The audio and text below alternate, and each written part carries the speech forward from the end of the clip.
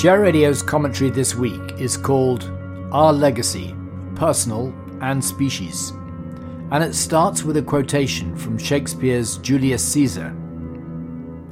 "The evil that men do lives after them. The good is oft interred with their bones." In conversation at a curio antique shop over the weekend, I inquired what young people's attitude was to buying antiques. "They're only interested in things if they have a utilitarian value," said the shopkeeper, and he cited an example of a large piece of Victorian furniture which sold for £6,000 a couple of decades ago and recently fetched just £20. And so it is with much of modern life. We value the present much higher than either the past or the future. The latter, because if we'd like our descendants to remember where they came from, we need to leave them a legacy, which we're clearly not prepared to do. So in this commentary, we consider a range of areas afflicted by this timeline poverty, and we go on to show how this focus on the now threatens the whole prospect of a legacy for our species as a result of both climate change and international aggression. At a personal level, the digital revolution is leaving us all in jeopardy of losing family memories. Electronic images are great for immediate viewing, but they are invariably locked away behind passworded access in the cloud, along with creative writing and a host of information which could inform future generations about our lives today.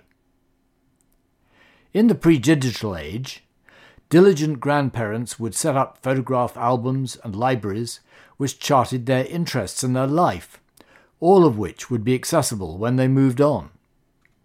Now, passwords are lost, and the electronic records locked away until Apple or Google decide to delete them as dormant files. However, do young people care? Perhaps their focus on the present says that they are not interested in being the next conduit to the past. Perhaps the speed of change has accelerated past our ability to maintain an interest in memory. In the Victorian age, magnificent public buildings were constructed to commemorate their achievements. While not all these achievements were things of which we would wish to be proud today, they did provide continuity, and their listed status confirms that they are considered worth retaining today. However, we celebrated the millennium in London by constructing a tented dome, which has already been ravaged by a winter storm.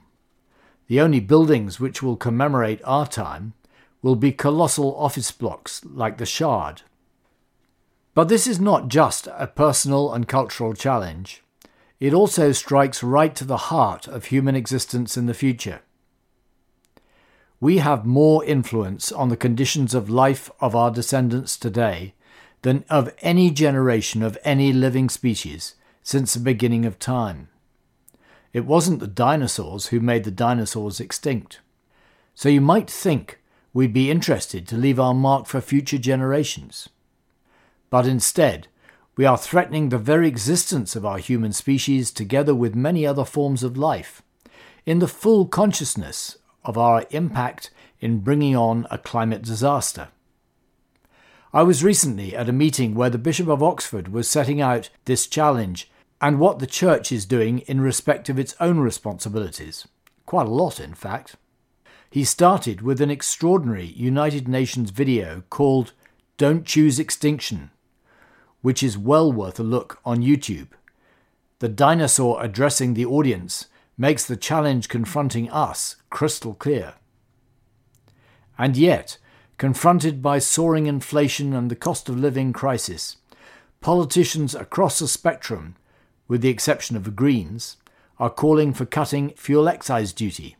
What we should be doing is to welcome the increased profitability for zero-carbon energy generation and to target our support more responsibly for those most in need. Our commitment to the COP26 plans cannot be varied according to the economic circumstances of the time. If we genuinely wish to leave a habitable world for our descendants, we must be consistently resolved to change, and all the more so since both Russia and China appear to have so little intentions of making these commitments. Which brings us to the final example of humanity wishing to do all it can to extinguish its own legacy: the extraordinary spectacle of Putin's war in Ukraine, where total obliteration of human civilization appears to be the order of the day. He's already done it in Mariupol. Now he's applying the same medicine across eastern Ukraine. Were the conflict to spread, there is no doubt that this strategy would remove human history and legacy wherever it goes. Are we really a species which cares so little about our future generations? Discounting the future has always been part of economic theory, but it's supposed to help handle risks and uncertainties, not to remove care in what we will leave after us. It is indeed a time when we need to start thinking more about loving our neighbour of tomorrow.